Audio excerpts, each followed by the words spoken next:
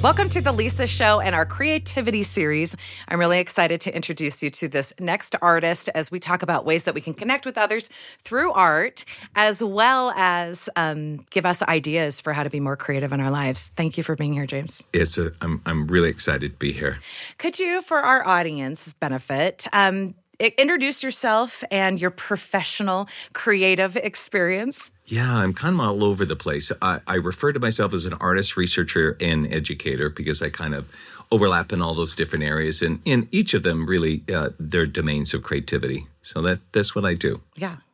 And what I think is so interesting is that you have so many years of experience teaching art and teaching creativity, which I think sort of changes the way that you must look at it. Oh, absolutely. So I want to just dive in right away to this idea of creativity. How did you view it growing up? What was it like? How was it viewed in your home?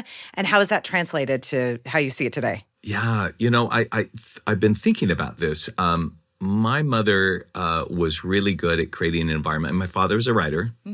We had a very non-traditional home. My mother had OCD, so it was a little bit, let's say, chaotic visually. But she was really great in encouraging us to explore various things. Every form of art. If we wanted to play drums, which I did for a little while, that's what I did. Always had us do survival camps as young kids, eating insects really crazy things. Yeah. But it was really not a normal kind of upbringing, especially for where I was raised, a very conservative community. And it was. I think I felt that I could do and explore anything, and it was okay to change your mind. And I think that's kind of where the creativity came. It was all right to make mistakes and to try avenues that might dead end. Right. And you can redirect into another area. So what were some of the dead ends that you met? And then what were some of the doors that you walked through? Oh, that's really interesting. I've always think I wanted to be an artist just because it's the way I process information and the way I engage in the world. It was just a natural extension. I used to get in trouble in elementary school.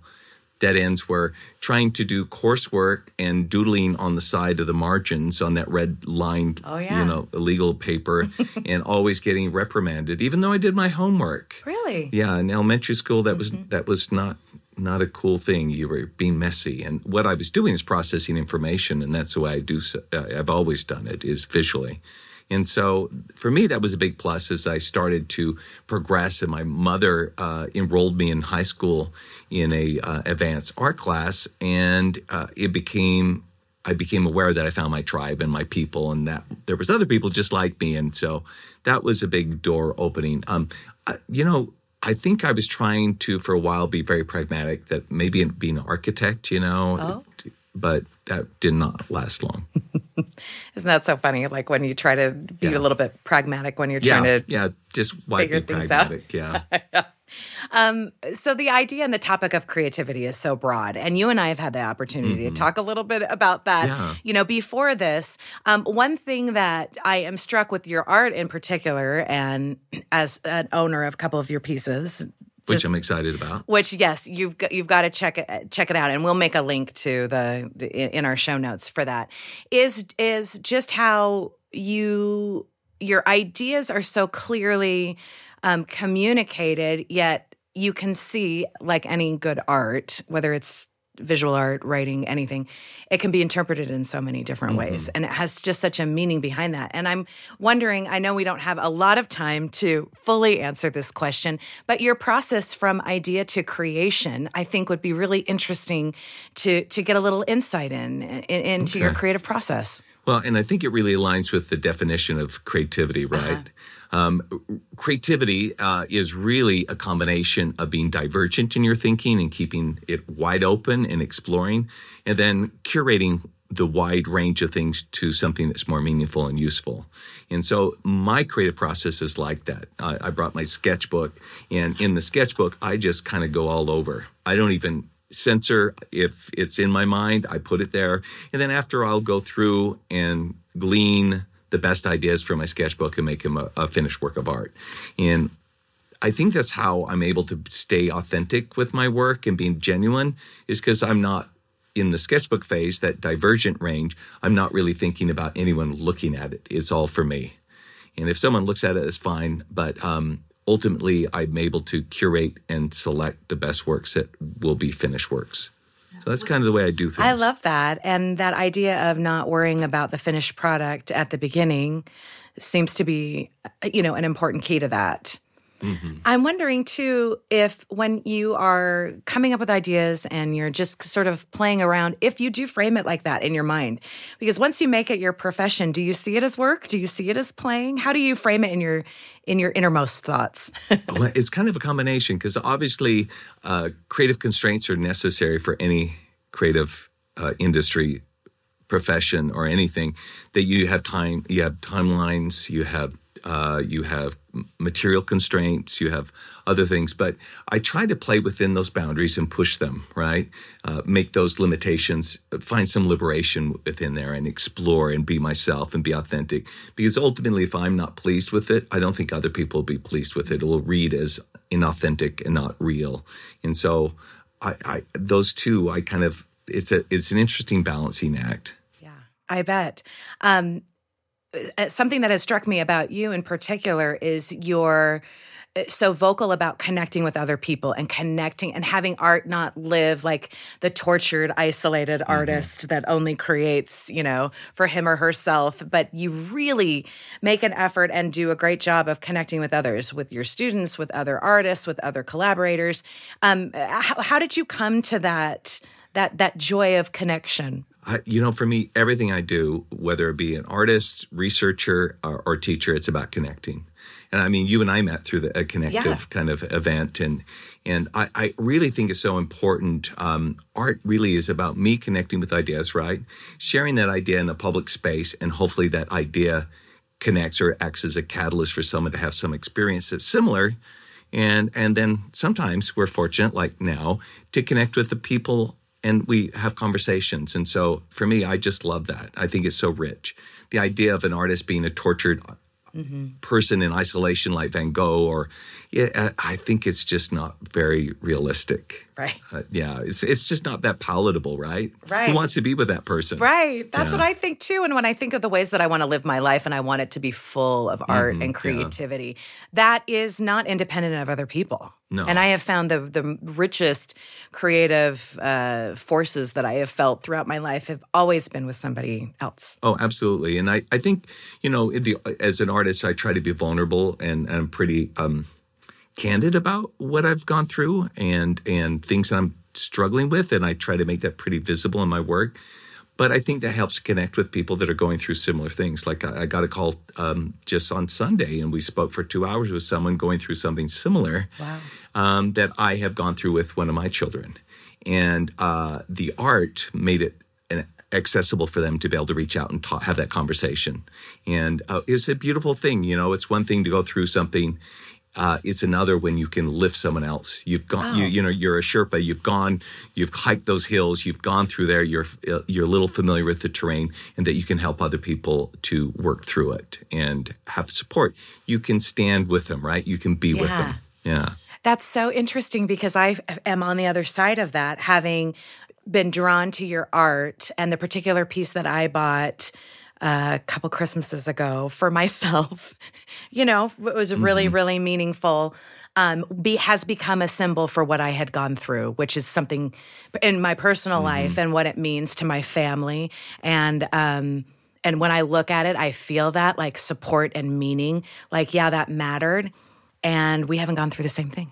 Yeah, no, and I just think that's what is so beautiful about the transcendence of creativity that can pull in a connection that you didn't even intend. Oh, absolutely. I mean, the reality is we're co-creators, right? Yeah. I make something, and if I hid it in my house and never showed it to anyone, then it's not really a creative process, right? It's not connecting. Yeah. And I think it has to. And the people that look at my work, they're part of that process, and they bring to it their own experience, and it's just as valid as anything I might be thinking while I make it.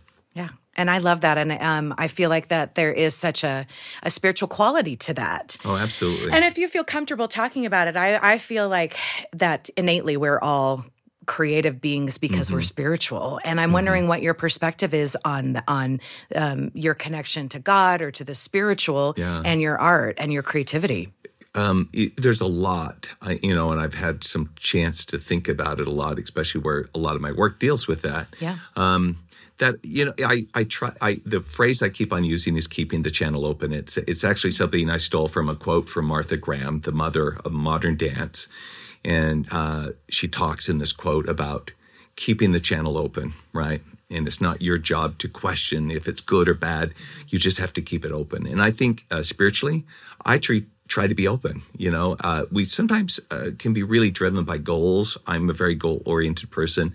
And I've learned that sometimes gets in the way of really having transcendent experiences, something that really is more spiritually meaningful and rich. And so I now just try to be open and then respond like I would with any work of art on the piece of paper, respond to the aesthetics there. But in my life, I try to be open to what happens and to be flexible. And that's sometimes hard for me. But I try to be, because when I do, great things happen. Like that phone call I told you about on Sunday, and just making time. It was a long day, but that person needed to have that conversation, and it was meaningful for us both.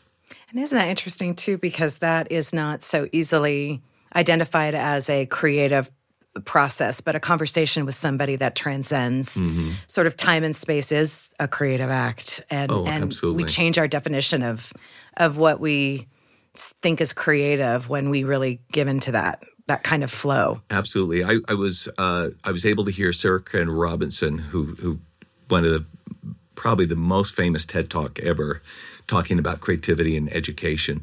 But he, in the audience, before he started his talk, he said, raise your hand if you think you're creative. And there's maybe 10% of the room that did, and they were probably creatives like you and I.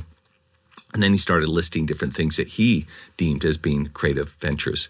And the room suddenly was filled with hands. And he said, we've got to stop thinking so narrowly about what is and is not creative. We have too narrow a definition. Yeah. And I really think that's true. I think when we have divergent openings, that we're keeping that channel open to whether it be spiritual things or aesthetic things or life experiences, then possibilities unfold, right? Yeah. And some really great artful moments happen. Absolutely. I'm wondering what you have learned by teaching art to kids for decades. What have you learned about creativity? So it's very interesting. Teaching in a very rigid or Western system of education has some very narrow definition of what is and is not worth knowing and how we know it. And it's really not conducive, really, for the most part, for education. So I completely threw that out. I really approached my classroom as a creative, like it's an extension of my studio. And what I try to do is pull out from them their own experience, emotional experiences, right? Because real meaningful moments happen when we throw out the external motivators, right? No one cares about grades. I mean, few people do, but not really. But the intrinsic motivators in people's lives, their emotional experience, their personal perspectives, that's what I try to do, is open up spaces that they could step into and be their own self and to find their own voice. And they happen to be working through an art medium, and then provide them the tools. Once they know what they want to say, then give them some skills to be able to say it. And so that's what I learned, is that sometimes we have to get out of the way and let people fill that space. And they usually have it within their head and their heart what they should be doing. And then we can help them and assist them in that journey. Oh, I love that. That sort of guidance and that idea, instead of the step one, step two. Yeah, I've never been a kind of a formulaic kind of, out of the box kind of way of teaching. I don't, especially for creative topics, it just doesn't make sense. And so I've really been benefited. My relationship with my students continue because it's a really rich experience when you help someone, again, that Sherpa idea. I've been on the aesthetic mountain. I kind of know the terrain, but let's help you find your own steps and moving forward and up that slope.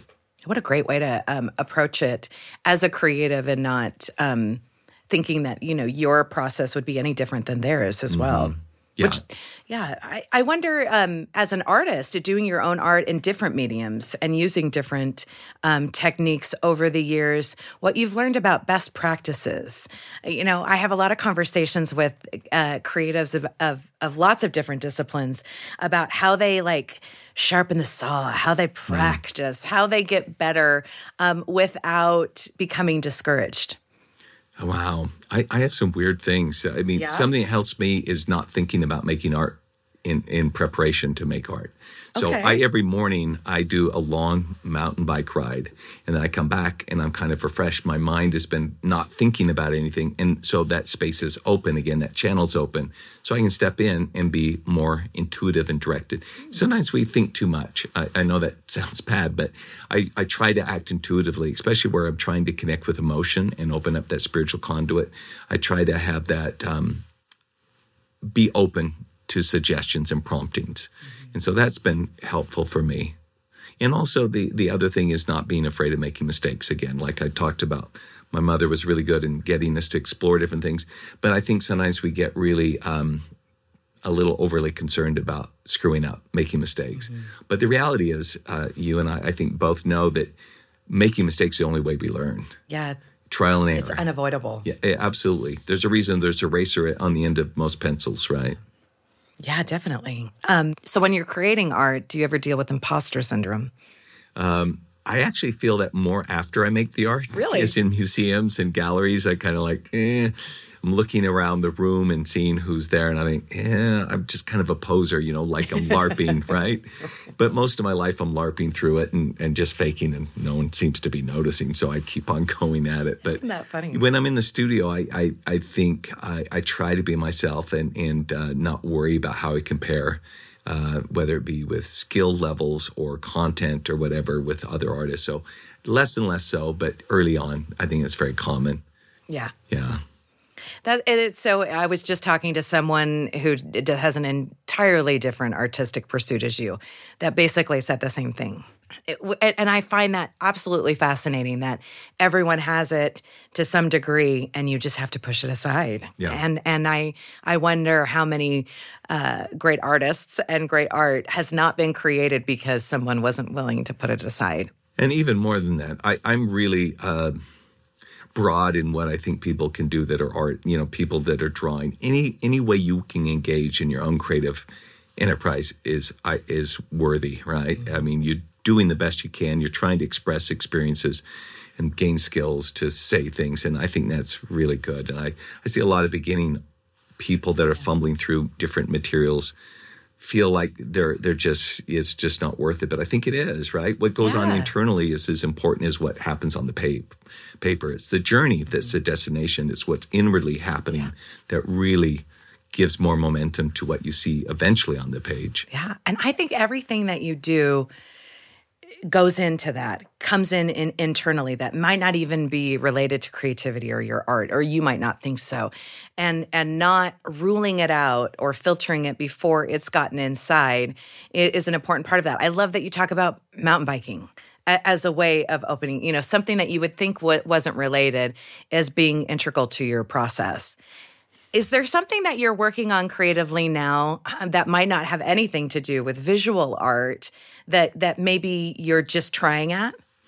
Oh, there's something that is kind of a secret project. So. Go on. No, you heard it here first. No? Come on. No, I'm going to keep it tight. Okay, okay. My wife says I'd have a way of jinxing myself. I get all excited and I tell people and they go, "Oh, that didn't happen." Oh. But I am because, I really am expanding beyond my role as a teacher, looking for ways to mentor and to advocate for the arts and arts education in different venues. So I'll just leave it kind of broad like that. I like that. Yeah. That's exciting. And a little bit mysterious, which is also not bad. Yeah. I'm usually not very mysterious. I'm pretty transparent. There was a time in my life where 5 little kids, not a lot of time, but just needed to put pencil to paper, right? Mm-hmm. Just needed to paint anything. And I found because I was so limited on time that I really didn't care about the output as much as I did, say, when I was a college student and I had a lot more time to devote to it.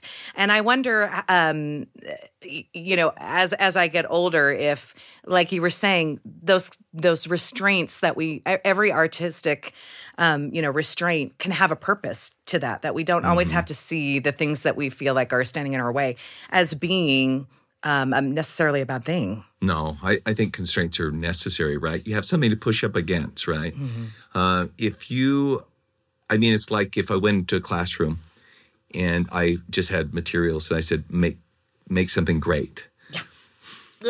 So usually, there's just, you would generally not do anything. Yeah. But if you have something to be curious about, to push against, something about maybe what are your thoughts about being an American? Or what are your thoughts about this? Something broad enough that they can bring their own voice to it, but at least somewhat more narrowed. And I think art needs that, right? You go to an exhibit, usually in a museum, there's some organizing factor, whether it be the aesthetics or the time period or a theme. I love the themes.